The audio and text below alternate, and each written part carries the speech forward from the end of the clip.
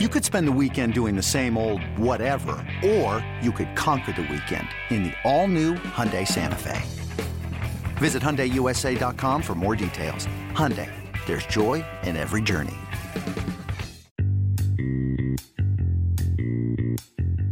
It's a new way to lead off your Sunday with conversation, unique perspectives, and your thoughts and questions on the Hometown Nine. It's Twins Today. And a swing and a miss on a changeup. That was masterful pitching from Jose Barrios. I know they know I got a great curveball, so they're looking for. That's when I was that breaking ball. Twins Today is driven by the Mauer Auto Group.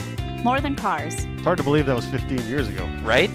Time flies, but you know what? I'm in a new role and I'm enjoying it. Thanks, Derek. Which thought am I? Did I make the top 5? Now, live from Target Field, here is Derek Wetmore. Good morning. Welcome. It's good to be with you. I'm Derek Wetmore, and this is Twins Today. It's a show about the Minnesota Twins baseball club on and off the field, and the general tenor of the show, the general aim of the show is to try to have some fun talking about Twins baseball, and that's just going to be a little different today. There's no two ways around it with everything going on around the club and the community. This is just going to be a different kind of show. Programming note, we will be on the air here till noon talking Twins baseball. We got some fun guests coming up. LaTroy Hawkins joins me later this hour. Also, former Twins beat writer Rhett Bollinger, who now covers the Angels for MLB.com. He'll join me coming up. And Star Tribune's Mike Rand. He's also scheduled to join the program. Those will all come up in the next 2 hours, and then we also, in the 2 o'clock hour, have Twins programming, where Chris Atterbury sits down with Twins President of Baseball Ops, Derek Falvey. They're going to discuss the latest news on the Twins, but let's not bury the lead here. Last night's game canceled. I should say postponed, rather. I don't know that canceled is technically correct. The COVID protocols are going to force the Twins out of not only last night's game, but also tonight's game with the Angels. No baseball Saturday, no baseball Sunday, as the Twins sort of give themselves space and time to go through the COVID protocols after it was revealed that a second and third player, as well as staffers with the Twins, have had positive tests in recent days. So that's where we're going to start. The beginning of this program is always 5 thoughts, and I thought, what better start at number 1 than the latest on the situation? Number 1. There's not one person in our group who's not frustrated. Does everyone have that general frustration with just having to be dealing with all of this in a kind of a grander sense? Absolutely. And now we're going to have to deal with whatever comes our way, and things are not going to be easy because of it. We're going to have a great deal of challenges in addition to everything that we've already gone through. And I'll be honest, we're going to deal with them, and we're going to be up for it, and we're going to give it our best effort regardless of what's going on. And none of this has gone to plan. It can happen. This is the reality that we live in, the unfortunate reality that we live in. But we're going to go forward. We're not going to go backwards. We're not going to dwell. We need to know what the next step is, and that way we can go attack it and do the best we can. That, of course, the voice of Rocco Baldelli. He was speaking with the media after it was announced that last night's game would be postponed and that 2 more players have tested positive for COVID-19. One of those players, the name was reported Kyle Garlick. This, of course, in addition to Andrelton Simmons' previous positive test that landed him on the sort of COVID IL list. So the Twins are, for not the reasons they'd want to be, one of the center focuses of Major League Baseball right now. We've seen this happen to a few teams, unfortunately, over the past 12 months. And last year it was the Cardinals and the Miami Marlins who were drawing headlines and missing games and having their schedule sort of flipped upside down based on, some positive tests within their clubhouse. Even just this year, we had the Nationals series postponed to begin the season for a similar reason. So, of course, not the reason that you would want to be the focus of Major League Baseball. The Twins are excited about their team that they have here this year, and rightfully so, and you'd like to be making headlines for those reasons. Unfortunately, that's where they sit right now. What I do know, and I'll continue to update if I learn more throughout the program, keep you Twins fans all informed with the latest that we know. I know, as we mentioned, last night's game and today's game impacted by this. The Twins were scheduled to go to Oakland after this, and as I sit here speaking with you, I do not know what happens there in that situation.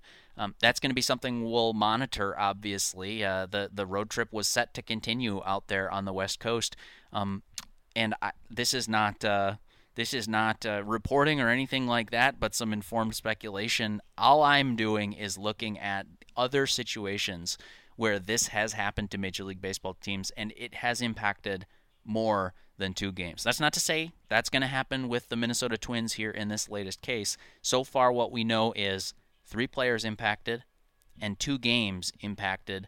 The scheduling juggle is already going to be on because it's out in Anaheim that those games were lost or postponed. So anyway, that is everything that I know on the situation, and I would love to continue to keep you informed throughout the show if we know more. And as I mentioned, tune in to Inside Twins later this afternoon right here and hear Chris Atterbury discussing it all with Twins President of Baseball Ops, Derek Falvey. I did want to talk a little bit of baseball, though, because we don't want it doesn't have to all just be the latest news. So let's rattle through thoughts 2 through 5.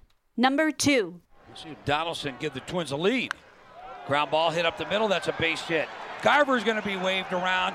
Trout's throwing to second base. And the Twins here in the top of the 6th have taken the lead. There's a Josh Donaldson base hit up the middle.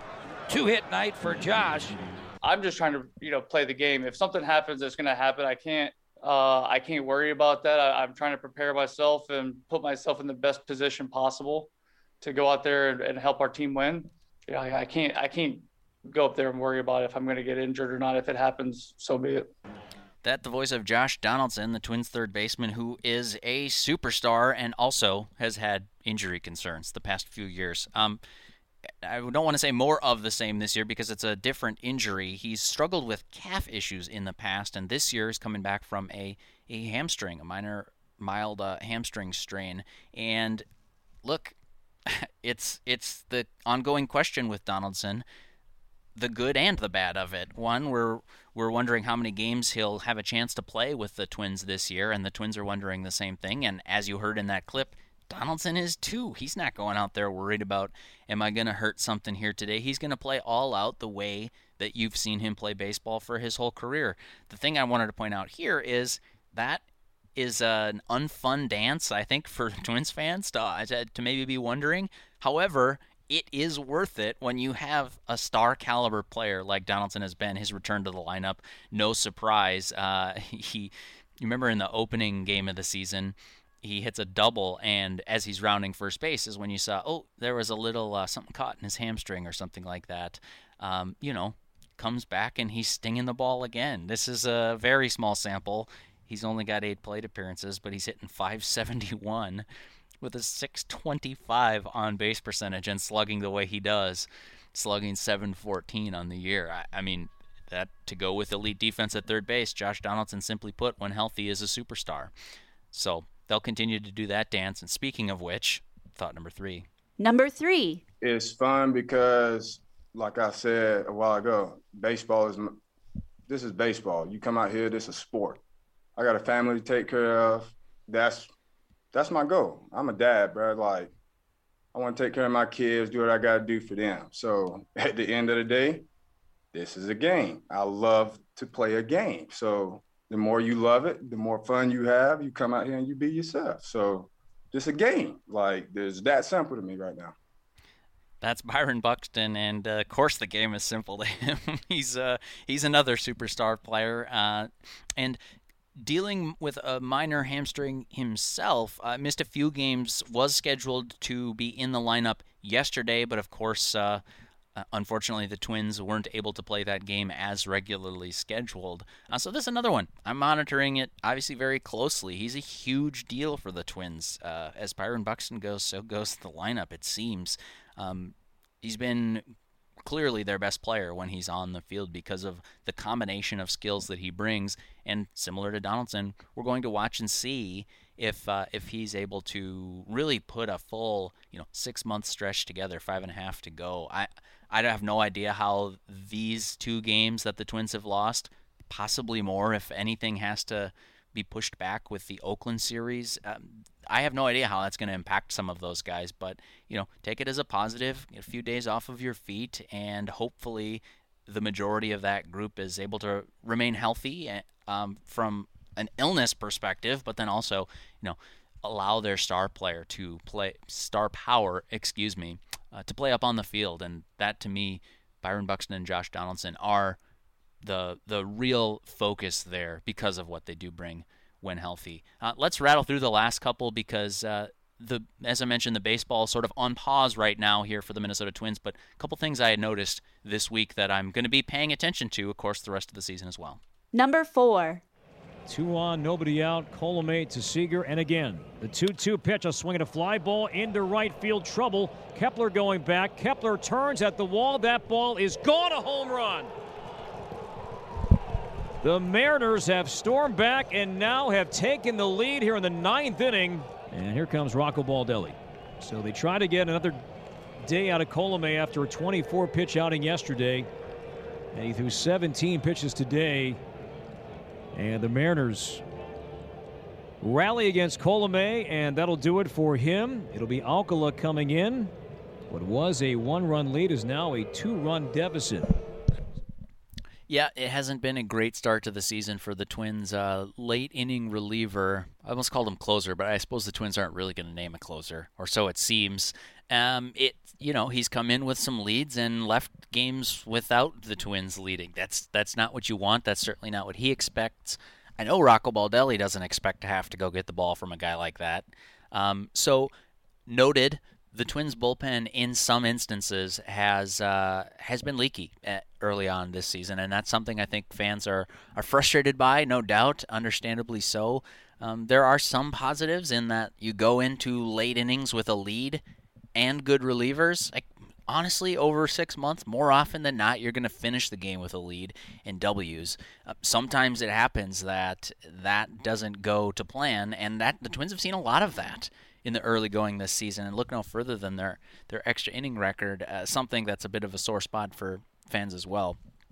If I'm spinning this forward, I don't view this as, oh my gosh, sky is falling, Twins need a bullpen. I view this as, that's surprising. The Twins have good relievers, and so far, and Alex Colomé is the one that kind of stands out just because of the high leverage swings that he's been on the mound for. I wouldn't expect that to continue over a full 6 months. If it was they were piecemealing it together and they had a bunch of arms that you thought, no, these guys just can't do it, that's a different story. And I'll just tell you honestly, that's not what I perceive to be the Twins bullpen right now. Rough patch in the early going. We'll see what a few days off does for that group. And then you've got some just aces out there, Taylor Rogers, Tyler Duffy, Alex Colomé among them. So I'm really interested to see how this plays forward. And speaking of interested to play forward, how can you not include this guy in a 5 Thoughts column from this week? Number 5. There's a liner to third. Fletcher lines out to Donaldson and Astudillo. 3 up, 3 down here in the 8th inning. He's amazing. I wrote the other day that the Twins-Angels game featured this electric, can't take your eyes off him, two-way star who, whether he's on the mound or in the batter's box, you just want to watch. You tune into these games. And those games also featured Shohei Ohtani. So Willians Astudillo really rises to this level of stardom for Twins fans and in the national scope of baseball. He made a great play running down the line as the first baseman, where he took his hat off and was chasing the ball like he was a catcher. And then, of course, he mopped up an inning in a big loss for the Twins in their first game in Anaheim. So just a fun guy, a little bit of levity to a difficult week for the Twins. That's 5 Thoughts. So we're going to keep you updated, as I mentioned, throughout the program today. This is Twins Today. I'm Derek Wetmore. Coming up on the show, we are going to hear Radio Revisit, where we get thoughts from an electric reliever on the Minnesota Twins. I'm really looking forward to unpacking that. And as I mentioned, later on the show, LaTroy Hawkins joins us. Rhett Bollinger, formerly covered the Twins for MLB.com. And the Star Tribune's Michael Rand. If you'd like to call us in the second half of the show, 651-989-9226. We'd like to hear from you as the Twins sort of hit the pause button here in the middle of April on their season. More baseball talk coming up after this on Twins Today. You're listening to News Talk 830 WCCO. Welcome back to Twins Today. I'm Derek Wetmore. A little bit of a different show format today. If you're just joining us, the news out of Anaheim is that the Twins and Angels were postponed yesterday. They're postponed again today, and the remainder of their road trip, I don't know what's going to happen. Twins were scheduled to go to Oakland after this afternoon's ball game, today's ball game, which will not happen now. So we'll wait to hear. We'll keep you posted, certainly, if we can. The news, of course, that there are now 3 Twins players who have tested positive for COVID, one of them being Andrelton Simmons, which we knew from earlier in the week, another one being Kyle Garlick, and the third unnamed at this point. As we sort of sort through the details and stuff, you'll hear the updates throughout the show today and later. Chris Atterbury is joined by Twins President of Baseball Ops, Derek Falvey. That's this afternoon in the 2 o'clock hour. So this segment, we are still going to talk some baseball with the show today, but it just admittedly has a little bit of a different tone, a little bit of a different feel. This one, we're playing back one of our favorite interviews from the week, this with Twins lefty, I was going to call him a closer, but again, not a closer, bullpen star, Taylor Rogers. Taylor, first of all, great to have you. Let's start with your plate appearance against Alex Verdugo, your matchup with Alex Verdugo in the Red Sox game yesterday. Didn't turn out the way you wanted, but boy, that matchup, 9 pitches, had literally everything. It really did. It really did. I think when you're looking at it, the result wasn't what we wanted. But as a baseball fan and as a competitor, that's what you want. That was a lot of fun. All the little intricacies that went through that at bat, were so much fun. I'm thinking about, his scouting report and what I want to throw, it's a little chilly. You don't really have the best grip on the ball right now. Can I throw what I want to throw? Bases are loaded. The game's, this is the turning point in the game. Threw some good pitches that he spit on. The umpire could have called something. He could have not. And it just really, really fun. Obviously, hopefully, next week we're talking about the same thing with the result that we want. But, that's baseball and baseball at its highest level. And you got to tip your cap to him. He had a great at bat. And the best part about it is that the team came back and won the game. So, yeah, just really good all around. Yeah, it had a little bit of absolutely everything. Speaking of having everything, Shohei Ohtani. So he's a guy who throws even harder than you do. He runs as fast nearly as Byron, and he hits the ball consistently as hard as Nelson Cruz. That doesn't seem like it should be fair. And on top of that, he's the maybe second best player on his team. Right, yeah. No, yeah, the things that he can do on a baseball field, it's not even fair. If one guy has one of those attributes, he's considered a stud. It's very, very impressive. And to think that he's doing all that alongside Mike Trout, this will be a really fun series to be a part of. And, the grass at this stadium could probably rival the fairway at Augusta. It's just a beautiful ballpark. And, yeah, man, this is going to be a really fun series. I kind of foresee myself coming in to face Ohtani and Trout, maybe with some runners on. So, again, it'll have that feel of a really fun late inning,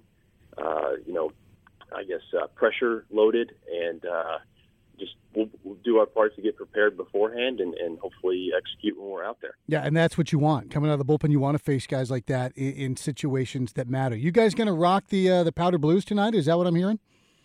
We are. So the Angels had an off day yesterday and didn't get a chance to wear their 42, so we're going to do it again today. And, what a great thing. We get to do it twice. How cool is that? Wear the Powder Blues on the road.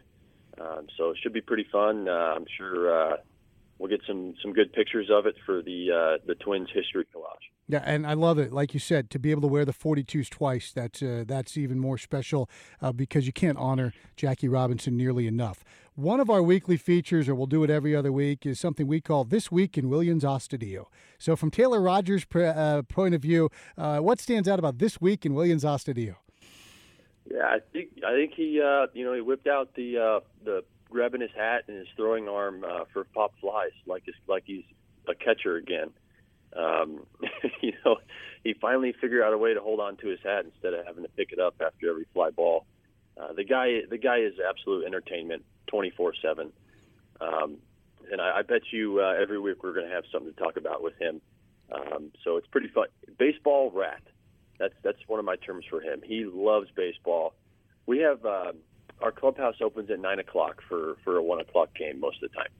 And, everybody kind of leaves the house at 9. You stroll in about 9:10, 9:15. Well, if you get there right at 9:01, Willians Astudillo is fully dressed, ready to go.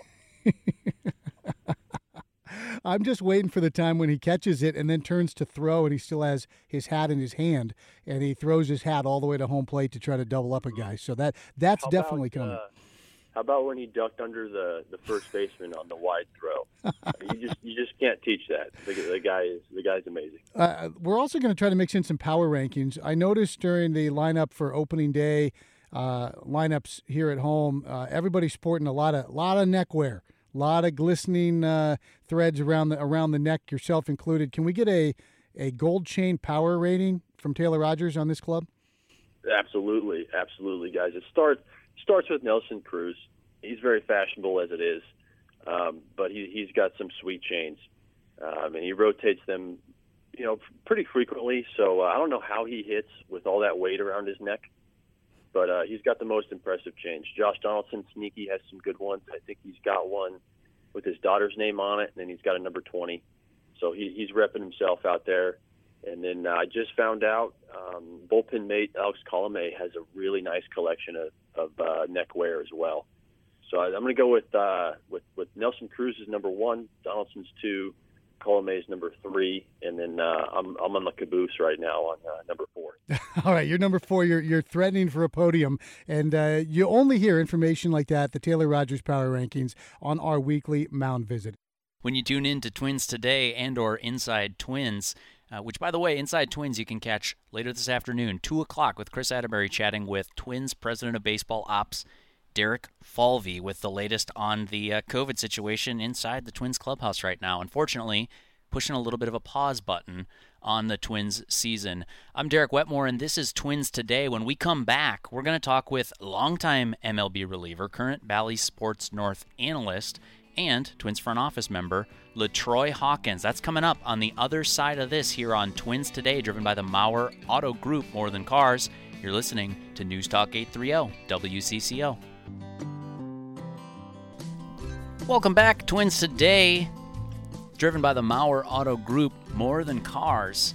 I'm Derek Wetmore, and we are talking Twins baseball today, but of course it takes a little bit of a different track when the Twins hit the pause button on their season with a few COVID-positive tests while out in Anaheim. I won't waste any time bringing my next guest, a man who should need no introduction around here, more than 2 decades in the big leagues, current Bally Sports North analyst. LaTroy Hawkins joins us right now. LaTroy, thanks so much for taking the time to talk with us. Oh, thanks for having me on. Appreciate it. Yeah, well, we're excited to talk to you. We were excited to get you on the broadcasts. You have one, and then there's a pause button hit on the season. What's that sort of readjustment, quick turn like for you? It's a little, not the norm because, I don't live in Minneapolis. I live in Texas, and I came here to do the broadcast while the team was on the road, and I get 2 days in my room to do nothing. So it's a little different, but hopefully they can get past this and get back to playing baseball. Yeah, that's well said. I mean, I'm looking at this as a sort of an outsider saying, well, of course, you hope everybody's healthy, and you hope that everybody in the traveling party and everyone impacted gets through everything okay. But after you get through that, it's kind of a weird logistical sort of hurry up and wait situation. Same for you as a broadcaster, I'd have to imagine. Yeah, it's same for us. But you know what? They're going through something, a lot more serious because, with the scheduling and, those games being postponed on the road on the West Coast at that. You know, they have a lot to deal with. Been there, done that, and hopefully it doesn't disrupt the season too much where the scheduling has to be some wacky issues down the road. Yeah, because we've seen some teams where it really hurts the competitive balance. I mean, you're playing all these. If you're the Cardinals last year, or the Miami Marlins come to mind, playing a bunch of doubleheaders is not fun, and it's not what big league rosters are designed to do. I don't care if you do have 26 guys. So hopefully it doesn't impact it in that way. But I want to ask you, you mentioned it. You've sort of been there, done that, I imagine, in 21 years. 21 years in the big leagues? Is that right? Yes. Yeah. In 21 years in the big leagues, I imagine you've seen a lot of things. Now, maybe you haven't seen a global pandemic in the way that we're living through right now. But what is something from your career maybe you draw on and could relate to our listeners how players and staffers must be feeling and dealing with this right now? I think it was 2013 when I was with the Mets. We got snowed out in Minnesota and Colorado, and we had to go back and make those games up, and it was a pretty tight schedule where we had to fly from San Diego, something crazy, and fly to Minnesota, play the game, and then go back to the West Coast. And when people look at that, they don't think it's that big of a deal, but it was tough. Going from New York to the West Coast, and then in the middle of our West Coast trip, get on a plane and fly back to the Midwest to play a game, and then go back to the West Coast. It was pretty challenging. I know people kind of hear that and think, oh, yeah, but world-class travel. But think of how tired you are when you get back from a vacation, and these guys are playing baseball every single night. It's really pretty amazing, some of the stuff that has to go on. And we wait now, LaTroy, to hear maybe what's going to happen of the upcoming scheduled Oakland series, because they were supposed to complete a West Coast leg, and now I don't know, as we sit here talking, you and I don't know where that stands either. Well, Rocco always says, let's not speculate. Let's let everything play out. And, that's all we can do at this point. We could just let everything play out. We got to let the testing, science and everything do what it does. And when they feel that the Minnesota Twins is ready, they're ready to resume play, and that's when it would happen. But, the most important thing is to keep everybody safe and get everybody healthy first and foremost. Yeah, that's exactly right. I'm looking to I'd be remiss if I didn't ask you about some of these things. Now, LaTroy Hawkins is our guest. He joins us, of course, longtime MLB reliever, formerly with the Twins, 2 decades in the big leagues, current Bally Sports North analyst, and member of the Twins front office. Man, I would love to dive into your front office role with you someday, but it feels right now, LaTroy, like this is maybe not the perfect time for that with the pause button. So I actually want to wind back the clock a little bit. I heard a story about you in your playing days where you would pick a catch partner with a bunch of different teams, a lot of teammates throughout your career. You would always pick a catch partner and try to learn something from them. Can you elaborate on that? I thought that was a pretty interesting insight where you'd try to get a routine within a season, maybe with the same guy when you get to a new team. What was that all about? Well, when you're a professional athlete, you want the consistency, and you choose your catch partner wisely. If you're not a guy who's making a guy jump and throwing the ball from left to right, y'all playing fetch instead of catch. You want to match yourself with somebody who plays catch. A guy that plays catch can't match himself with somebody who likes to play fetch. That's not good. So I always pick my partners carefully. Also, I wanted to play catch with, even if it was a guy who was a little bit more, erratic in his catch play, I would like to at least play catch with him once. I wouldn't play catch with him, with making my catch partner for the season, but I like to play catch with him once because I had this affinity with trying to understand what make each guy special in their own right. And I did that a lot, playing catch with different guys, maybe just once. And a lot of times it was just once, just to see what made them special. Why, how they were able to make it to the major leagues. What was special about their different pitches. And that was fun. I always wanted to put a GoPro on on one of my catch partners to see what made me special.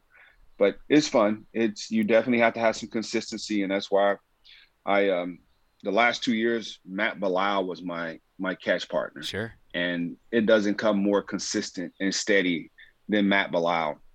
And he had told me in 2014 when I chose him, I have to play catch every day. I'm like, okay, that's fine. And I knew then when he told me that, I was like, I might be in trouble, because I was at the point in my career I couldn't play catch every day. Sure. I took days off. I took day games. I just refused to throw. And then he'll come in day game, 9:55. Let's go throw. I was like, I'll be there in 15 minutes. I didn't show up. What are you doing, bro? I'm like, hey, I don't have to throw every day. I need to save some bullets for the game. And furthermore, if you take one day off, you're not going to forget how to throw. And, for Matt Bilal, he had never not thrown. So that was like foreign to him. Yeah. And I remember when he came to play for the Twins after I retired, he was saying, man, LaTroy, I'm so glad that, we're catch partners. I learned so much from you. Like, there are days I just don't throw and I feel great, man. Say, what it's all about? Saving your bullets for when you need them the most. And that's, in the 6th, 7th, 8th, and 9th inning. Yeah, we call that veteran wisdom, LaTroy. That's amazing. I call that getting old. Look, I call that getting old and needed a break. Yeah, well, what's Torii Hunter always says, if you're impressed with wisdom, just don't forget, wisdom is nothing but healed pain. Been through it, lived through that, and learned from it that way. Can write a book about it. Yep, that's indeed. Incredible insight. LaTroy, thank you so much for joining us on the show today, and hopefully we can get things going again real soon here. All right, thanks for having me. Appreciate it. That's the voice of LaTroy Hawkins, of course, Bally Sports North analyst, 2 decades in the big leagues, and works now alongside the Twins front office. And rumor was that LaTroy was a big reason that Matt Bilal ended up pitching for the Twins because of his sort of in-depth scouting report. That's a scouting report that you can't get on paper. You can't necessarily get from watching a guy every day.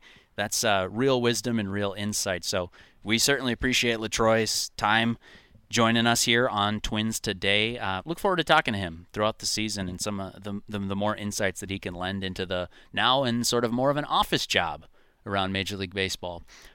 When we come back, we are going to talk with a very special guest, somebody I'm really excited to speak with, about a new Twins affiliate with a special backstory. We're going to jump into that. More baseball coming up on Twins Today. On the other side of this, you're listening to News Talk 830 WCCO. Welcome back to Twins Today. I'm Derek Wetmore, and we are talking Minnesota Twins baseball. What there is to talk about today. Of course, if you're just joining us, the updated news is important. Yesterday's game postponed. Today's game also postponed against the Angels. The Twins dealing with COVID in their clubhouses as straightly as I can put it. We're still talking a lot of baseball. We're trying to have some fun with it given the circumstances, but that certainly takes a different track today, and I want to acknowledge that. But we're joined now in one of our favorite segments, one of my favorite segments, talking with the Twins minor league affiliates and their partners in getting this whole thing done. It's brand new this year. New to me, new to the Twins. The Wichita Wind Surge are the new AA affiliate. And to discuss that relationship and the franchise and everything we didn't know about it as Twins followers, we're joined today by Tim Grubbs. Tim, thank you for joining the show. Hey, it's great to be here. Thanks for having me on. I'm excited to be talking baseball. I was a little nervous when I saw the news yesterday that I was going to get a text and one of you guys would have said, hey, let's push it off a couple of days. But I hope it's just a little blip. As a broadcaster who's done this for 20-some years and didn't broadcast last year, days like yesterday and today make me nervous about, the season that's coming up. That's right. Make you hold your breath. But no, we're still happy to be talking with you because it's a brand new partnership here with the Minnesota Twins. I understand that you guys welcomed fans to the stands last weekend, not only for the first time of the year, but for the first time ever. Can you tell me the story about the stadium and, Tim, how that began? So the franchise that is now in Wichita, and a lot has changed in the last 18 months. This was the New Orleans franchise that was a AAA team for the Miami Marlins that moved here to Wichita, built a new ballpark. We were set to open a year ago, a couple of days ago, would have been the first ever Pacific Coast League stadium in the building between Wichita and at that time the Memphis Redbirds. But obviously we all know we don't have to get into everything, but the stadium was essentially 95% ready. We would have been ready for opening day a year ago. There were some things, and I guess you guys probably aware when you guys opened up Target Field, there's always a couple things behind the scenes that we would have been fine to open it. But so a year later, we're finally opening the ballpark, and we did it with our college, that's here in Wichita State University, the Shockers. Oh, yeah. Opened up the building with the Houston Cougars. 2 weeks ago, we were supposed to open the ball. We scheduled to open up the ballpark about 30 or 40%. We were waiting for some guidance from the state and the city and the county. And then all of a sudden they said, you guys can probably go about 75, 80% with attendance. So I was actually surprised we actually went ahead and did it, to be frank. But we did it, and we had 7,500 people in the building, and it was electric, and it was awesome to see the building come alive, especially for what everybody had gone through from groundbreaking and moving here with the franchise and having a delayed year. And our owner passed away last summer due to COVID complications, so he never saw the building come alive. So that made things a little sad, but I bet you if somebody ever wants to put pen to paper, it will tell a pretty good story what's ever happened over the last, 2+ years. Well, talking with LaTroy Hawkins before this, longtime MLB reliever, and now talking with you. Now I've already got 2 books on my docket that I'll have to add to the ledger. That you mentioned you've been in broadcasting a long time doing this, so last year, just like anybody, was very unusual for you. You personally, and for Wichita baseball fans, what was that like getting back into that building? It was great. It was awesome. I mean, it was one of those things. I didn't broadcast the game last weekend, but I was just helping wherever you can. You know how it is when you work in baseball. I was handling the media relations. I had to help show around some TV reporters and some people that have never really been in the stadium, how to operate within the press box, how, all the different ins and outs of the ballpark. And, I was running around, just getting everything done. And then all of a sudden, that moment right before the national anthem where the public address announcer says, have a moment, and everybody stops, no matter what you're doing, you be respectful. And I stopped and I looked out on the field, and I got a little emotional as you looked out there and like, here we go. I moved here from New Orleans, moved my family here. And, I was here for the groundbreaking. I was here to see this place basically go up and become a ballpark. And here we are finally seeing a baseball game on the diamond. And it was very exciting. And the day was awesome, and I can't wait for our Twins prospects to be out there taking the field about 3 weeks from now. Tell me that, because that you did a great job of summing up the magic of that moment and what that must have been like there in Wichita at Riverfront Stadium.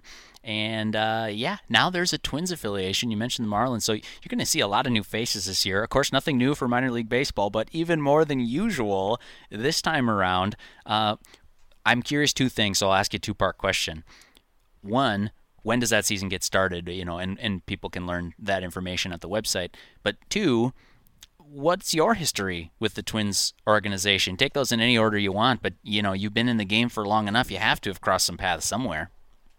It's actually, my paths with the Twins haven't crossed hardly at all. Okay, all right. It's nuts. It is crazy. That's a story on itself. It really is. I've been in minor league baseball for 25 years. I've done single A in the South Atlantic League, and all these leagues are gone now with all the shuffling. But I was in the South Atlantic League, the Carolina League, the Southern League with Double A, and then the last 18 years in the Pacific Coast League. And I never saw the Twins in single A, never saw a Twins affiliate in Double A, and I saw 4 games my very first year in AAA. And for people that have followed the Twins for a long time, you might have to really reach back. I saw the Edmonton Trappers, which was a Twins affiliate in 2002, would have been the only time I've ever broadcast a Twins affiliate. So it is kind of crazy. So it's me learning everything about the organization. And it's fun though. You know what I mean? I looked at the projected players that we could potentially see. And I've heard of some of the names. And obviously, you know, as a baseball person, you read these names in Baseball America and MLB.com. So it'll be a lot of learning, you know, the first month of the season, but I'm excited about it. And we open up May 4th in Springfield, Missouri, and then May 11th is our home opener when we finally open up the new ballpark here in Wichita. That's great. And, you know, some Twins fans like the baseball road trip, and who knows, maybe this is the summer for taking some, you know, jump in the car and go check out some minor league games. Yeah, Twins affiliates in the past, I've done Beloit, Wisconsin. That's a decent road trip. Cedar Rapids, Iowa is a decent road trip. I'm curious. I mean, this would be a bit of a stretch, but you mentioned, is it up to 75? Did I hear you correctly? 75% capacity at Riverfront Stadium. So if Twins fans were looking to get out there and see some of the younger prospects, do I have that correct? Yeah, actually, we were 75% essentially last week. I think it's actually going to be a little bit more by the time we get into May. One of the reasons why I think we were at 75% is we had never sold a hot dog. We had never poured a beer. We had never flushed the toilet, you know, with that many people in the building. They kind of, our organization kind of restrained itself last weekend. They did not want to go, you know, we weren't allowed to go 100, but they didn't want to go 90%. And then all of a sudden, you know how everything is, first impression, you know, you don't want someone having a difficult day and not want to come back. So with so many new people, we had 400 employees that never worked a game before at Riverfront Stadium. Wow. You know, and as a full-time front office staff, there's only, you know, 20 of us or so who had been working there. So we were still learning on the fly. Obviously the part-timers were learning on the fly, but I thought the results were great. And, you know, so we will be probably incrementally going up. So when we actually open up on May 11th, it could be a little higher. And then by the time, you know how things are, if everything's knock on wood and cross our fingers, as people get vaccinated and the city opens up a little more, maybe we can even be a little higher, maybe when we get to June.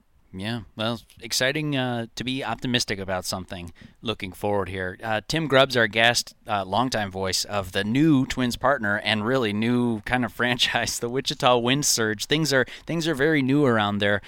Tim, I want to ask you as we go off here, we got a couple minutes here. I want to pay tribute where tribute is due. You mentioned the longtime owner who unfortunately passed away last summer before a game was played at Riverfront Stadium. Can you take me through the idea to the here where the stadium stands today with regard to his involvement and his legacy? So Lou Schweckheimer, a longtime baseball guy, was a general manager of the Pawtucket Red Sox for, I think, close to 40 years. What Lou did was, you know, when the Red Sox got sold to Boston, the Boston Red Sox, he then put together an ownership group to buy the New Orleans team. And it was the Zephyrs at the time. He rebranded the name to kind of, I don't know if it was to throw a Hail Mary or whatever, try to invigorate the ballpark and the team, try to get things alive again with baseball, professional baseball in New Orleans. Things didn't really work out. And so about 3 years ago, as our tenants struggled down in New Orleans, he started to look at, okay, where could this franchise go? And he met some of the city leaders in Wichita, a couple other cities, but the Wichita people blew him away. The Wichita ballpark, Lawrence Dumont Stadium, was built in the 30s. It was run down. I think people realized, hey, the only way we're ever going to get affiliated baseball back is to knock it down and build a new one.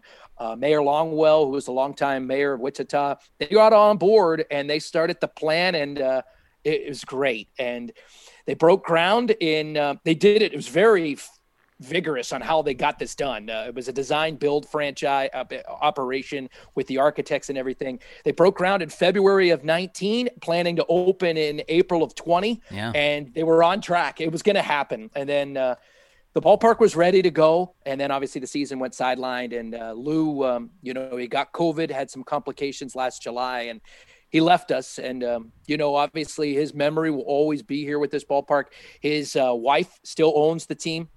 His daughter, who's a young 20-year-old girl, she works for the team. She's one of our marketing people, and they had his name, Lou, on the grounds crew did a nice job last week with the game. They put it right behind home plate. You know how you can mow it into the pattern of the grass, and we're going to do some tributes for him all season long, and you know, we'll see where it goes from there. But it's definitely all of us who have been with the franchise, and anybody who's known Lou Schweckheimer for a long time. Last Saturday was a special day. Yeah. sad, but also a wonderful legacy, it sounds like, left behind in Wichita. Now with the Twins' new affiliate, the Wichita Wind Surge, will be playing in Double-A. Tim Grubbs has been our guest here, taking us all through the history of the club from recent history to today. Tim, I can't thank you enough for your time to join us today. Well, no, this was great. You talk about the history of the club. I mean, it's we haven't played a game yet, but we've been here. I moved to Wichita, 18 or 19 months ago and have yet to broadcast the game for the Wind Surge. So I'm very excited to be a part of the Twins and be happy to join you to talk about some of these players, once we get rolling. Look forward to talking with you down the line. Thanks, Tim. Thanks, Derek. Have a great Sunday. That the voice of Tim Grubbs, longtime broadcaster, and of course now sounds like eagerly awaiting broadcasting his first Wichita Wind Surge game, the new Twins Double-A affiliate. So we're excited about having the St. Paul Saints right down the road, but now a new Double-A affiliate as well, the Wichita Wind Surge. That's a wrap for hour one of the show, but we've got another exciting hour coming up. I mean, there is a pause on the Twins season right now, but we're still talking baseball here on Twins Today. Just to preview hour two for you really quickly, we've got a good friend of mine, longtime MLB.com writer, Rhett Bollinger. He used to cover the Twins. There were some jokes about the curse of Rhett because he covered some of the lean years, but he's covering the Angels now, so who better to have on than Rhett? We're also going to talk with Mike Rand of the Star Tribune and take your calls. That's all coming up in hour two here on News Talk 830 WCCO. Welcome back to Twins Today, driven by the Maurer Auto Group. More than cars. Once again, live from Target Field, here is Derek Wetmore. Welcome back to Twins Today, driven by the Maurer Auto Group. More than cars. I'm Derek Wetmore, and Twins baseball season on a bit of a pause right now. We hope to push the play button again really soon, and we hope that everybody impacted by the recent COVID tests are doing well. Somebody who's covering that series is a friend of mine, longtime Twins writer, who now covers the Angels for MLB.com. We'll welcome Rhett Bollinger into the show. Rhett, thank you for joining the program. Thanks for having me on, Derek. This is awesome. I have never been so comfortable with a guest than having you in, Rhett. You helped me break into the game a long time ago, and I was really excited to reach out to you about this one. Well, I was excited to have you have the show, and hearing about that is awesome. So awesome. Pretty cool. Unfortunately, I didn't think we were going to be talking about the latest COVID scare in Major League Baseball, Rhett, when we started planning for this appearance. What can you tell me about your timeline that you learned yesterday as it went from maybe there was a positive test in the Twins group and they were going to have to figure some things out to, oh yeah, no, we're not playing today and we're not playing tomorrow either. Can you take me through from a reporting perspective how that played out? Sure, absolutely. It was definitely a weird scene there at Angel Stadium. Even 2 nights ago, I heard from Do-Young Park, who replaced me as MLB.com reporter for the Twins. He told me there's going to be another positive test by the Twins from a player, and I asked him, I thought, is there a chance they could postpone these games? He thought probably not, but then yesterday I started to find out some more info. Rocco Baldelli announced that before the game that a player had tested positive. And from there, it was just kind of a strange scene at Angel Stadium. I think the players all kind of stood around on the field. There was no batting practice. So, and the crazy thing, too, is that fans were let into the stadium. So fans were coming into the stadium. They had no clue what was going on. Okay. And unfortunately, a lot of these fans had driven a long way thinking they were going to see a game and showed up to see all the players standing on the field, not knowing what was going to happen. And sure enough, what was it, about an hour and 20 minutes before the game, they finally announced that it was going to be postponed. And then, maybe an hour and a half after that, they announced the second game was going to be postponed. And then I think Rocco had some more information. Obviously, it said that Kyle Garlick was one of the players and another player, and then obviously the staffer, on top of the fact that we knew Andrelton Simmons from last week. So, just a crazy day. And first time for the Angels, too. I think it was the first time for the Twins having COVID issues. First time the Angels have had a game delayed because of that or postponed because of that as well. We'll see when they can make these up. It's going to be hard to fit that in. But yeah, definitely one of the crazier days on the beat to have all that happen yesterday. Certainly not, as I said, what I was expecting to talk to you about today. I thought we were going to talk about two-way superstars like Shohei Ohtani and Willians Astudillo. I thought that was going to be the focus of our conversation. But yeah, as you mentioned, Rhett, so what we know right now, 3 Twins players tested positive. We know 2 of them are Andrelton Simmons and Kyle Garlick.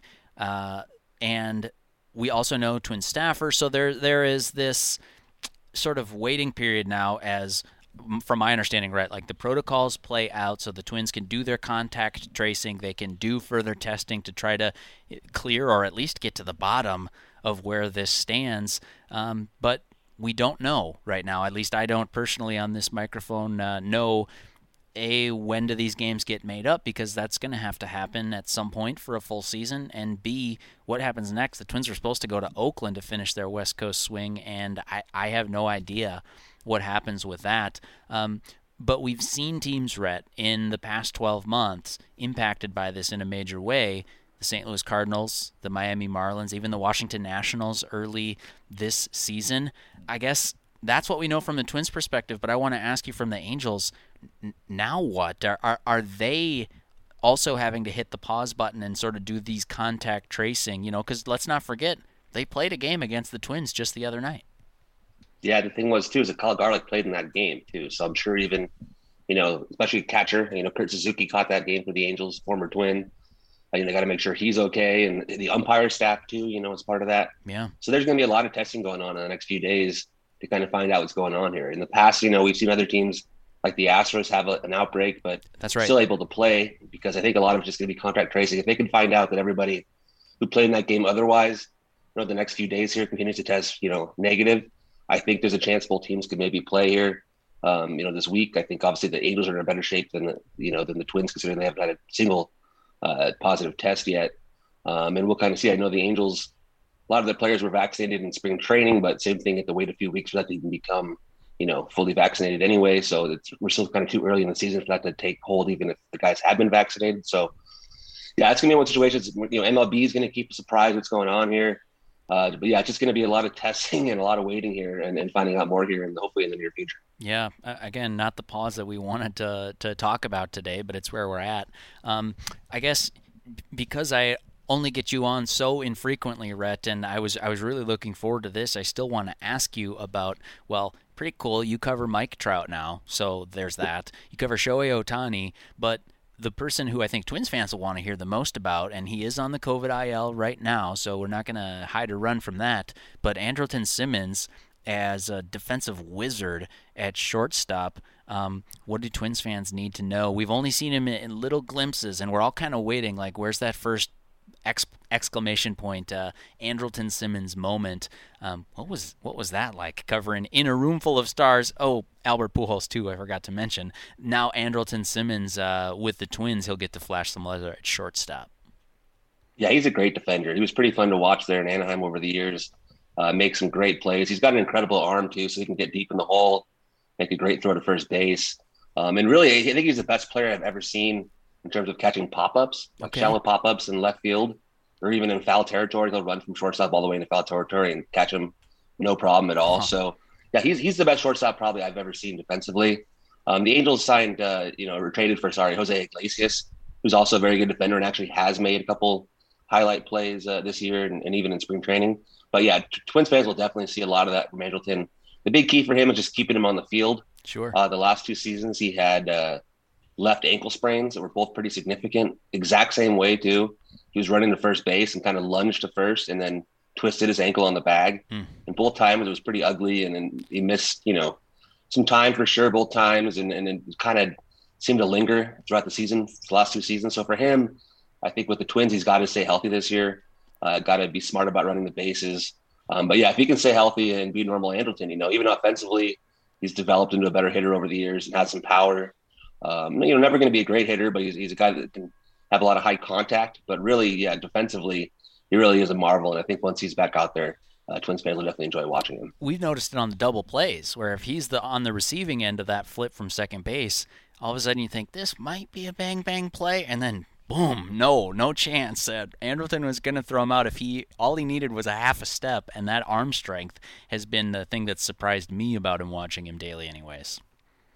Yeah, absolutely. He really does have a cannon at short. I haven't really seen too many guys in baseball with an arm like that, especially for a shortstop. I glossed over this, Rhett, and I know you're a reporter and a journalist, and you sort of you take this. I don't want to call it detached, but you're not a fan in the press box. I think that would be fair to say. Having said that, you are covering some legends in this game now with your Angels beat.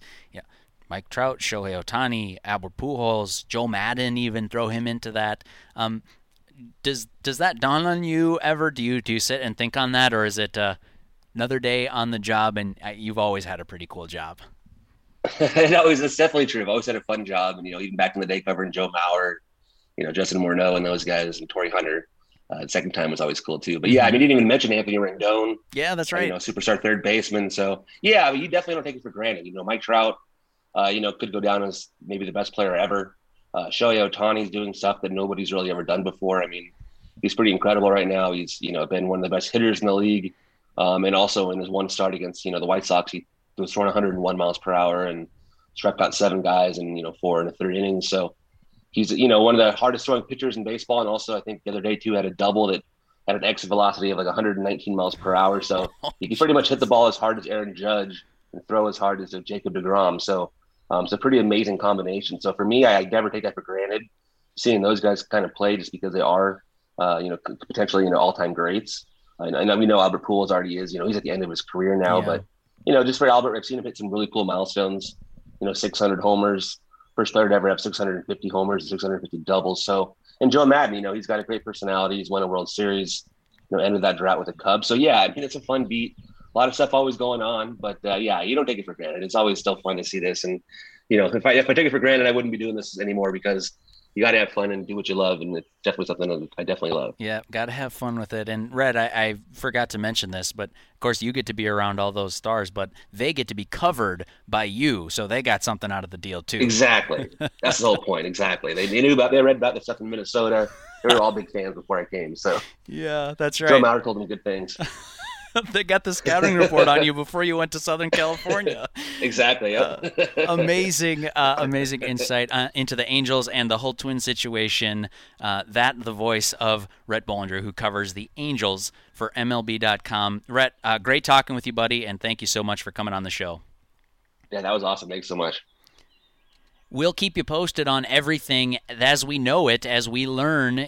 Twins Today here is the program, and typically our goal is to have fun talking about Twins baseball, but of course it's a little bit of a different track today with the pause given the fact that 3 Twins players we know have tested positive for COVID, and some staffers as well. As Rhett mentioned there's kind of a weird scene at Angel Stadium as it all unfolded, and we'll keep you posted. The more that we know, the more that you'll know.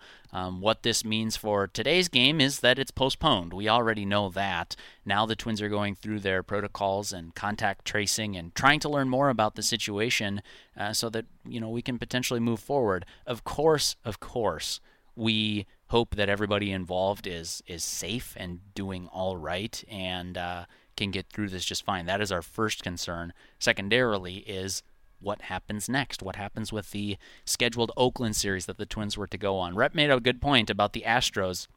They had some big names hit the COVID injured list, but their season marches on.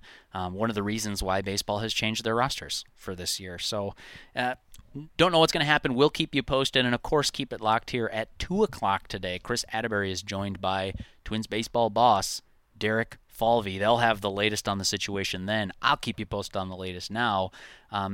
That's the best I can tell you right now. We'll move on with the program. This is the Mauer Auto Group break. Of course, Twins Today is driven by the Mauer Auto Group. And joining us now from the Mauer Auto Group, Jeremy McFarland. And I understand with the home opening season at Target Field, a couple staffers were able to get out there to Target Field, and there's maybe a little bit of a buzz around the office. Yeah, there's a lot of buzz around the office. We've had some customers have gone out there. Some friends of mine have gone out there. Some of my coworkers have gone out there, but I love it. Everybody comes back, and the big response is, it's so great to be outside doing something and seeing all the fans. Whether we win, whether we lose, it's just good to be part of the Twins. You talk about getting out. What's the plug that you generally give this time of year for people wanting to come on out and take a look? If people want to get out and go do something, now is a great time to come to all 3 of the dealerships. We've got the Mauer, the Mauer Auto Group. It includes Mauer Main Chevrolet up in Anoka, Mauer Chevrolet down at Inver Grove Heights, and Mauer Buick GMC also right next to Mauer Chev in Inver Grove Heights. So whether you're in the North Metro, the South Metro, in between, all around the state, it doesn't matter. You can come to us and we're going to take care of you. So if you want to get out, might as well come out and look at some cars. The tease you gave last time, Jeremy, I believe, was we got some big news coming in June. Are you ready to reveal that big news? We won't reveal it yet. Okay. But we can one more little tease on there. If you like fair food, pay attention to us. Like state fair food. Yeah, state fair food. Yes, we did a little something last year. So we're going to make it bigger, better. And if you like food and you like cars and you like having a good time, just keep paying attention for June. I'm going to guess it's a new automobile deep fried in batter and put on a stick. Yep, car on a stick. You talked about some of the specials too, Jeremy, cars that people can lease right now for under $300 a month. Where are you steering people when they come in and they say, you know what, I just need something new right now? Yeah, and that's the thing. You know, a lot of manufacturers are moving away from making actual cars, and we're going into the SUV market. You know, there's not many cars left to choose from. So in the SUV lineup, we have 3 of them under $300. We have the Equinox for $289, we have the Trailblazer for $259, or the Buick Encore for $249. So, you know, if you've got that Cruze or that Sonic, if you're looking to get away from your car and, you know, look into that SUV market, we've got SUVs starting very small, going all the way up to the Suburban, which is the biggest, the king of the hill. But we can take care of you on all of those. The easiest way to do it is, you know, MauerBuickGMC.com, MauerChev.com, MauerMainChev.com. There is a Mauer Auto Group website that you can get to all 3 of the stores on. So we're trying to make it as easy as possible. But again, the best way to do it is just to come in, say hi to us, and we'll kind of show you around a little bit. And that's where you can see the model building of the car on a stick, I assume. Yeah, the car on the stick. Yeah, exactly. That's Jeremy from the Mauer Auto Group. Jeremy, thank you so much for the time. All right, thank you. Twins Today is brought to you by Mauer Auto Group, more than cars. All right, welcome back, Twins Today. I'm Derek Wetmore. This is a special part of the program where we kind of peel back the curtain in the Twins organization. A lot of people listening to this show right now know the team on the field. They maybe know the minor leagues, but there's so much more to the Twins, and I kind of like to unpack that for people. So my guest for this segment is Josh Ortiz, Senior Manager of Community Relation and Youth Engagement. Josh, thank you for joining us. Derek, thanks so much for having me. And I just want to start by saying congratulations to you on Twins Today and the show. You're off to a great start, and I'm happy to be here with you. Thank you. Thank you very much. It's kind of you to say. And one of the things I wanted to have you on the show for to sort of unpack is that behind the scenes element that I mentioned. Twins Community Fund, of course, very involved in the community and community engagement. That's a big part of your role, I'd imagine. Ask you the tough question off the bat is the pandemic has affected everybody. I have to imagine it's impacted the work that you do on a daily basis. Yeah, I don't know that anybody that's escaped the effect of the pandemic, certainly in any business or any service that they're providing. And it's affected us in a pretty big way. So much of what we do is around getting kids playing, getting kids opportunities to play, and all the cool things that come with that. And when you have a pandemic and the guidance from scientists and doctors is to not gather, that really changes things. You know, in 2020 this summer, we only ran really one program, and the rest we shut down. And so now we're into 2021. We're again following guidance to try to get kids back out playing. And it's tough because sometimes things change from week to week. And so we've certainly been affected by the pandemic, and there's a lot of kids who want to get out and play. And there's a lot of parents who want their kids to get out and play. And the weather's becoming beautiful. And so we're trying to figure out how to do that. Yeah, absolutely. And I guess let's start with the overarching thing of, like, you mentioned getting kids out and play, and like, that sounds good just on its own right. What's the impetus behind wanting to get more kids involved in youth sports? Well, I played as a kid. Derek, I'd venture to guess all your years spent around the game, you must have played as a kid. And when we think about that, first off, I think about the fun that I had. And then secondly, I think about all those skills and lessons that I learned that I carry with me today. And so baseball and softball have the power to be a part of a formative experience for young people. And so it's not just about playing and developing the game, although that's a huge piece of it, is developing the next generation of fans and even in some ways the next generation of ball players. Who knows where the next Joe Mauer is coming from or the next Kent Herbeck. But aside from that, it's about being a positive experience in a kid's life, learning about teamwork, learning about accountability, failure, success, all those really cool things that come with playing baseball and softball. So that's why we want to bring the game to kids. I had kind of heard, Josh, and correct me if I'm wrong about this, a story about hosting coaching clinics from the past. And when we had Stephanie Johnson on the program last week, kind of peel back this curtain for fans, she mentioned that there were some coaching clinics dating all the way back to when the Senators came to the Twin Cities in 1961. That is a totally different experience, I imagine, when you, as you said, you're advised to not gather and things like that. I understand you guys did some virtual coaching clinics last year. Yeah, no doubt. So the youth clinics began in 61, and then we started doing coaching clinics about 10 years ago. And what we were able to do, and this is a cool thing. There's some cool things and opportunities that have come from the pandemic. We were able last spring to do some coaching clinics using our minor league staff, so our player development staff, and that's just not an opportunity we had before. But we had Zoom, we had them where they were. We brought them in. I played host, which was a ton of fun, and we talked about various things, and it was for coaches and also a little bit for kids, and teaching like some of the things that they could be doing at home and they could be thinking about at home, while they're away from their buddies and not at the field. And so we learned a ton, and then we pivoted. Now we're doing them now this spring in much the same fashion.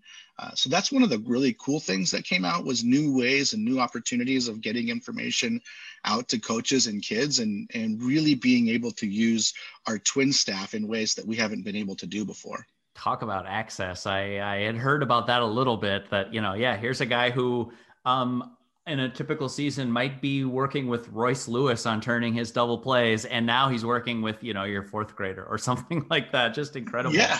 No doubt. We have a really cool series coming up at the end of this month. We'll do 2 events end of April and 2 in the beginning of May, where we've got Edgar Varela, Pete Mackey, Tony Diaz, and Tommy Watkins are all leading a clinic session on their kind of respective expertise areas for kids in our RBI program. So again, super cool way to connect with our coaches and really get access to major league minds.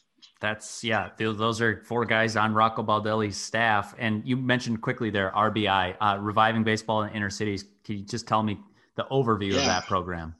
That is the largest investment that the Twins Community Fund makes in a baseball and softball program. It's amazing. We partner with the Minneapolis Park and Recreation Board and the city of St. Paul to operate the program. And through our partnership, those entities really handle a lot of the league operations, things that they're good at that we're not equipped for. We provide cash resources, in-kind support, and leadership and things of that nature. And so through that partnership, we have nearly 4,000 kids playing in baseball and softball in Minneapolis and St. Paul. And we like to say, if you play in the Twins RBI program, you play for the Twins. And so if you're playing at, Bottineau Park or Longfellow in Minneapolis, or Palace Recreation Center, some of those, you're playing for the Twins. So it's cool to have that neighborhood feel. You're playing at your local rec center or your local park that's near your house, but you also have a connection to the Twins. And so we've been running that program since the early 90s, and we've seen a lot of success come out of it. Can you take me back? And Josh Ortiz, our guest, kind enough to join us today, Senior Manager of Community Relation and Youth Engagement with the Minnesota Twins. Josh, you've no doubt had some cool experiences, and of course there are challenges like with any job. Can you overview a story for you that stands out as a moment where you just kind of got to nod your head and say, yeah, this is a pretty cool part of my job? One of the things I really look back on, with nothing but smiles was the opportunity that we had around the All-Star game when the Midsummer Classic came to the Twin Cities. A really cool element of that is the legacy giving program. And we were able to put a little north of $8 million into projects in Minnesota because that game came here. It was a cool thing is part of the revenue from Workout Day Home Run Derby gets left in the community. And our leadership at the Pohlad family looked at that number and said, we can do better. And they matched it. And so leadership like that is, it's amazing. And I think unique, in a lot of ways. So we were able to put $8 million back in, and I got to be a project manager on four baseball and softball fields that we put in Minneapolis, St. Paul, and Robbinsdale. I learned a ton about construction, things I never thought that I would know. But now I drive by those fields, and they still look beautiful, and they're places for kids to play. And when kids have this shining beacon that they can look at, that's their ballpark, it makes the game more fun, and it creates more pride in those communities where they're playing at these beautiful ballparks. And that's what the legacy giving program enabled us to do, was invest in some really great fields and facilities for kids to play on. So I always look back on that one. There's so much pageantry around the All-Star game. But for me, it was those legacy projects that when the game left, and we're here in 2021, those things are still here, and they're here because of the All-Star game. So that was awesome. Really cool to see those seeds planted in 2014 start to blossom and bear fruit. No doubt. Super fun to hear about. I should ask too, let's say somebody wants to get involved in something like that, Josh. Either they have kids of their own that they'd like to get signed up for these sorts of opportunities, or maybe they're just looking for some volunteering to do around the games of baseball and softball. Where's the best place that they can learn about that? The best place to go is twinscommunityfund.org. That'll give you an opportunity to see what all the community fund is doing. And then the second one is twinsbaseball.com/training. That's a place where you can go to really find some really fun training opportunities, baseball camps, things like that are probably a notch up from some of the other things that we do. So those are two really great places to go and find information. I should ask you too, Josh, because we both live and work in the Twin Cities, and it's fair to say that right now our community is going through a painful moment, maybe particularly painful with certain groups. How in the scope of things, right? Because I'm doing a baseball show where I talk about baseball, and admittedly there are some days where there are just bigger issues. How in that sense are the Minnesota Twins addressing some of the things that are going on around our communities right now? And maybe as a follow-up to that, how can people help? Yeah, thank you for saying that, Derek. I think it's really important to point out that there are bigger issues happening in our communities right now. Baseball is awesome. Love it. Love watching Twins games. I love being part of the organization. I love operating programs.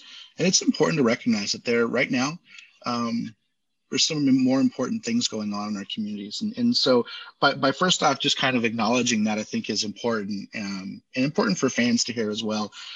But what we're trying to do, and what we've been trying to do, at least in my time here, is use the games, baseball and softball, as community building, and creating positive environments within communities where people can gather and watch a baseball or softball game, and meet neighbors and meet new people, and really just kind of be this kind of mixing pot.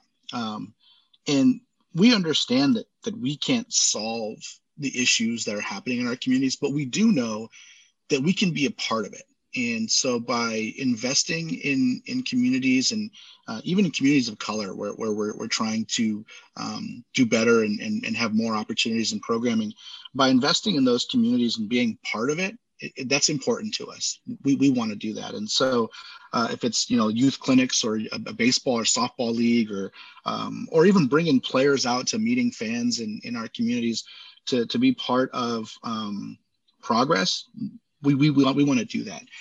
Some places you mentioned about getting involved, our RBI program has locations in some of the communities that we're talking about that have been affected. I had a really great conversation with a group running a new grassroots baseball program near 38th in Chicago that we're going to support.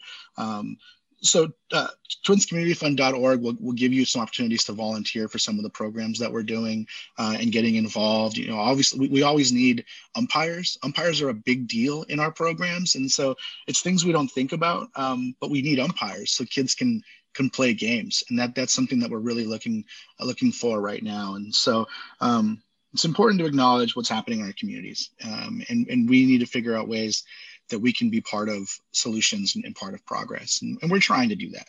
Yeah. And part of the solution, of course, is just living with it and not running from it, sort of engaging. And I should say too, I know it doesn't start and end with financial contributions, Josh, but the Minnesota Twins have been fairly generous in my perspective about, contributing to some social justice causes that have become center stage of our focus here the last 12 months.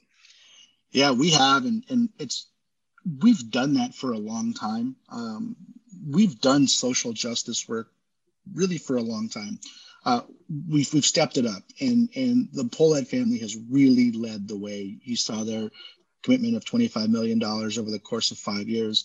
Like that's leadership that is easy to follow, and so we're trying to figure out how to be a good neighbor, how to be a good community member, because that's what it's about. We have an amazing stadium right in the heart of downtown in the North Loop area, and we have neighbors, and there are communities, and it's important to support them in ways that they need it. Support through a pandemic, through social unrest, social justice fights, and things like that. And that's important for us to do because we're a member of this community, and we need to support this community as we move forward. And it's incumbent on us to do our part to help community grow. That is the voice of Josh Ortiz, the Senior Manager of Community Relation and Youth Engagement. Josh, thank you so much for taking the time today. Thanks, Derek. More baseball after this on Twins Today. You're listening to News Talk 830 WCCO. Welcome back to Twins Today. I'm your host, Derek Wetmore, and we are talking about the Twins today. It's not exactly what we had expected to on this program. Twins Today, driven by Mauer Auto Group, more than cars. Let's jump right into it. I've got a very special guest of the internet fame and also Star Tribune Sports section and new host of the, it's called the Daily Delivery podcast. Yes. Sorry, I almost twisted my words there. From the Mike Rand podcast studios is Mike Rand. Mike, thanks for joining us. You bet. How you doing, Derek? I'm well, thank you. Thanks for asking, and appreciate you having on the show. I really mean that sincerely. I listened to the Daily Delivery, and it does look like you are in the Mike Rand podcast studios right now. I am, also known as my basement. I don't have my green screen up, so I just have the blank wall behind me. I don't have the Daily Delivery background that you annoyingly see every time I tweet out the links and stuff like that. But yes, I am in the Daily Delivery studios. Well, it's been fun to hear you on the show, and I hope that continues to be fruitful for you and for the Star Tribune sports section. When I asked you to be on the show, Mike, I thought we were going to be talking about Twins baseball, and I should give out the numbers here in case people want to call and give either Mike or myself a piece of your mind and talk about Twins baseball. You can call 651-989-9226 if you want to hear your thoughts on the radio, 651-989-9226. But Mike, I thought we were going to be talking about Byron Buxton or Josh Donaldson or maybe even the bullpen gasp, but now the conversation here just takes a whole nother turn with the Twins hitting the pause button on this season. Yeah, it's a tough one. I mean, you don't know how they're going to react. You don't know, anytime you have to have that pause, and they didn't go through it at all last season. I mean, that was kind of, probably the frustrating part for them as they make it through all of, the 60-game season last year, the postseason, without having to hit the pause button where, a handful of other teams had those lengthy, delays. And then you feel like we're, again, COVID is still very much a thing right now. We're not done with it, but you got into this season, you're like, can they at least, bridge this early part of the season, and they a lot of the players just got vaccinated 10 days ago. So you're thinking, are they getting close to feeling like they're at least going to be somewhat in the clear? And then they're not. It's just a reminder of kind of where we are still and how kind of careful you have to be, both from a health perspective, first and foremost, and from the perspective of not having your season disrupted. Right. Mike, you've done distance running in your past, and it's not that we're at the finish line here with this, but I guess what mile marker would you say we're at if we're running a marathon here with sports in America as it relates to COVID-19? That's funny you mentioned that analogy. I just went for a run a little while ago this morning. Beautiful day, but it's hard to say, right? Because I've talked with various teams about this, and just every time they think they've got a handle on it, the COVID throws them a curveball or something like that. But it does feel, at least in terms of sports, if you hear about the way teams are planning, if you're talking about the Twins having 10,000 fans back in the stands this year at Target Field and hoping for more as the season goes on, optimistic that maybe by the end of the year or even a little sooner they can be back to full capacity at Target Field. You hear the Timberwolves, an indoor arena, talking about how their future planning is involving, the start of next season, hopefully having a full, or the ability to have a full Target Center. You start to think, you hope that, you're not at mile 13, you're not halfway through this. You hope you're more like mile 22, mile 23. But, sometimes those last 3 or 4 miles in a marathon, if we're going to continue that analogy, are the hardest ones. Yeah. And you just got to power through and get there. They are painful. It's like, what's the worst mile in a marathon? Well, it's mile 20. But then after that, it's mile 21. And that's until you get to mile 22, because that's worse than the other two as well. It just keeps kind of going until you get to the finish line. The worst one I ever did, I've done 5, and the worst one I ever did was with my friend Tom Linneman in Toronto. And they have both mile markers and kilometer markers on that one. So you're getting like a marker all the time. But the kilometers, there's 42 of them. So it's like your psychological battle right there. Anyway. Yeah, that really is. That's heartache, and especially when your body's going through it. We should give the update, too, for people if you're just joining us. That's the voice of Mike Rand of the Star Tribune and the Daily Delivery Podcast. I'm Derek Wetmore, host of Twins Today here. Driven by the Mauer Auto Group, more than cars. The update, as we know it, as we sit here right now, and I've had Twitter open all morning, Mike, because I'm trying to follow this thing as news develops too. We know that 3 Twins players have tested positive for COVID, and so Saturday's game, as well as today's game, have been postponed. Those will likely be rescheduled later in the season if you're following what other teams have done when they've been impacted by COVID-19. But West Coast road trip, which was scheduled to go to Oakland after this, we don't know. We don't know where that stands right now. And the best way to put it is it's a pause on the season as the Twins deal with COVID-related issues. If you want to call in, you can certainly share your thoughts on this with us at 651-989-9226. That's 651-989-9226 to talk with us about the Twins. And Mike, I'm kind of curious because you've been doing digital sports editing for at least as long as I've known you, and longer than that. When something like this is unfolding, unexpected news, but also like not that unexpected because you were kind of prepared for it. What's it like from an editor's perspective as you sort of follow to see, well, this news is breaking right this very moment, and it's going to impact today's game, tomorrow's game, and maybe the immediate future. Take me through kind of what you're sitting in your chair thinking. Yeah, it's complicated from a lot of different vantage points, right? Because you want to get, but first thing, there's, I think the biggest push-pull with internet reporting and editing is the constant balance between making sure you get it right, but being as fast as possible. And sometimes those things are not necessarily, those aren't necessarily at odds with each other, but it just makes you work faster. It makes you, you go through all the same standards, but they have to be faster. So you're working to verify, you're seeing reports. You don't want to just jump right in and say, well, this is what's happening. Mm-hmm.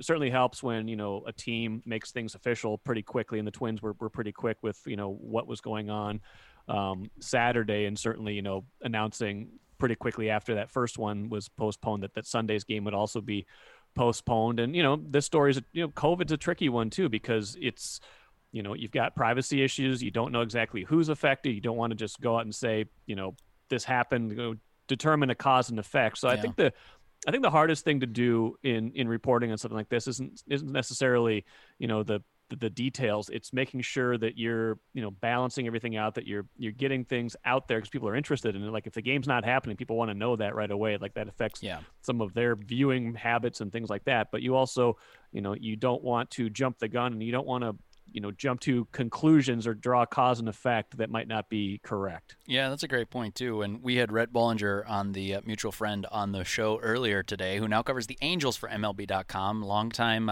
Twins beat writer who also cursed the franchise apparently while he was in the cities. That's the legend anyways. I don't know. I'm not here to prove or disprove anything.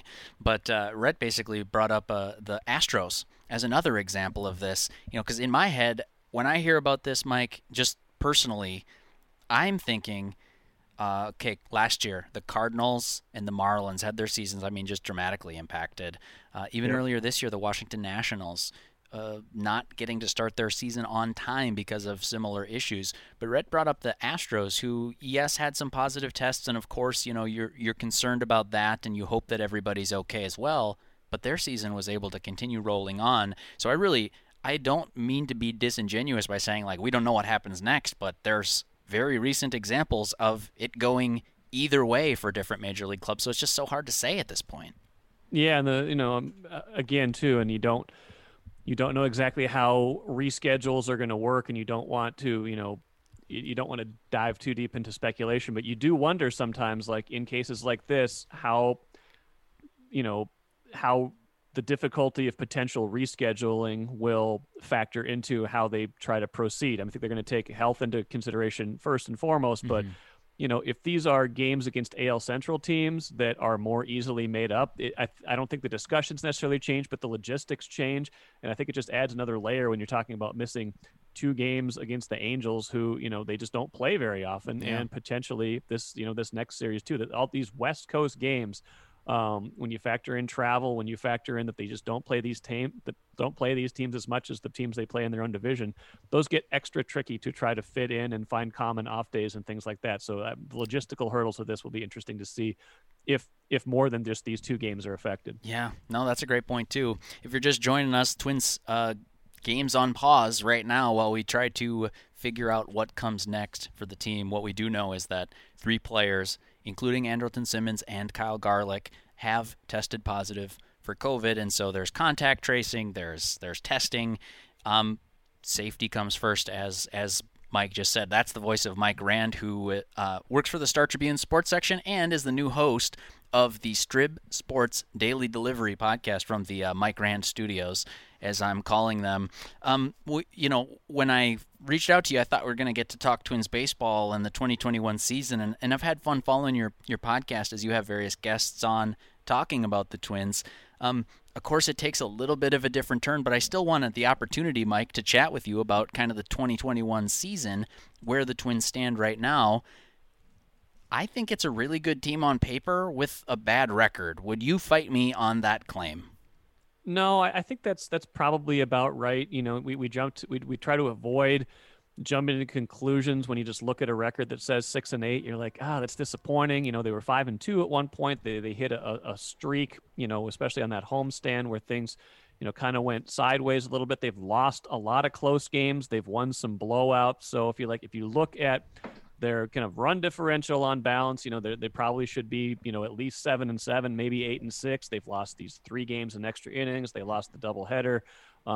So you do what's going to be what we need more of the season to figure out probably is whether losing these close games is a function of how they're constructed, and if there's some sort of flaw there where they get into these close games, they don't quite have enough bullpen, or they don't quite have enough, hitting to match another team's better bullpen matchups and things like that, or if this is just a function of a really small sample size and it'll smooth out as they play different teams as the season goes along.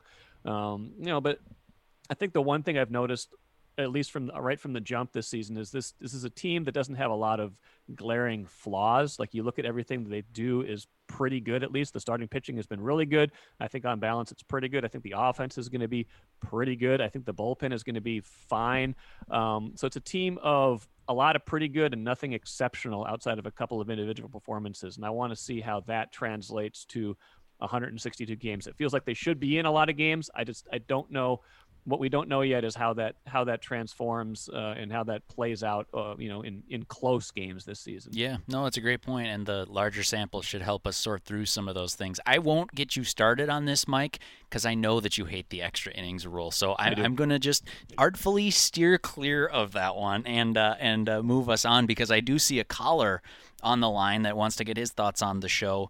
He called 651-989-9226 here. I understand Larry in Minneapolis has a question or comment for us. Larry, welcome to Twins Today. Go ahead. Hi there.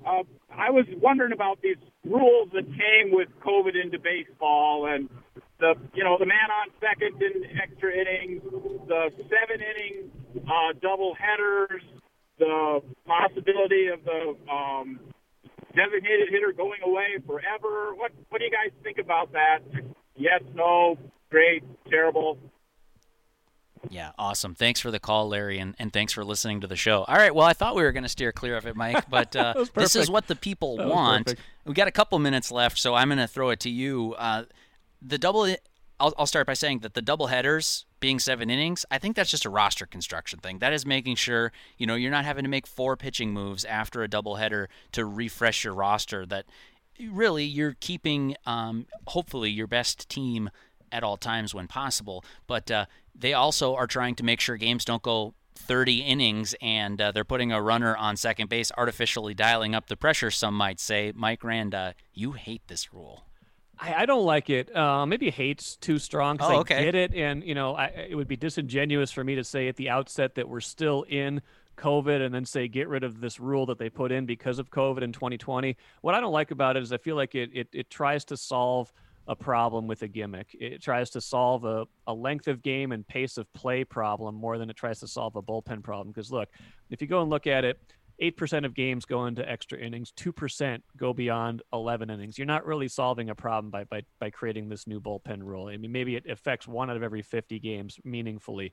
What you really need to do in order to improve the flow of a game and improve the this creeping up of time of game is institute a pitch clock. It's just that simple, and I hope they can get around to that when they collectively bargain this contract in the upcoming offseason. Well, it's fascinating too, because COVID gave them a little bit of latitude to, like, hey, let's fudge this a little bit. Let's just figure it out with these new rosters, the schedules, the doubleheaders, and the extra inning rule.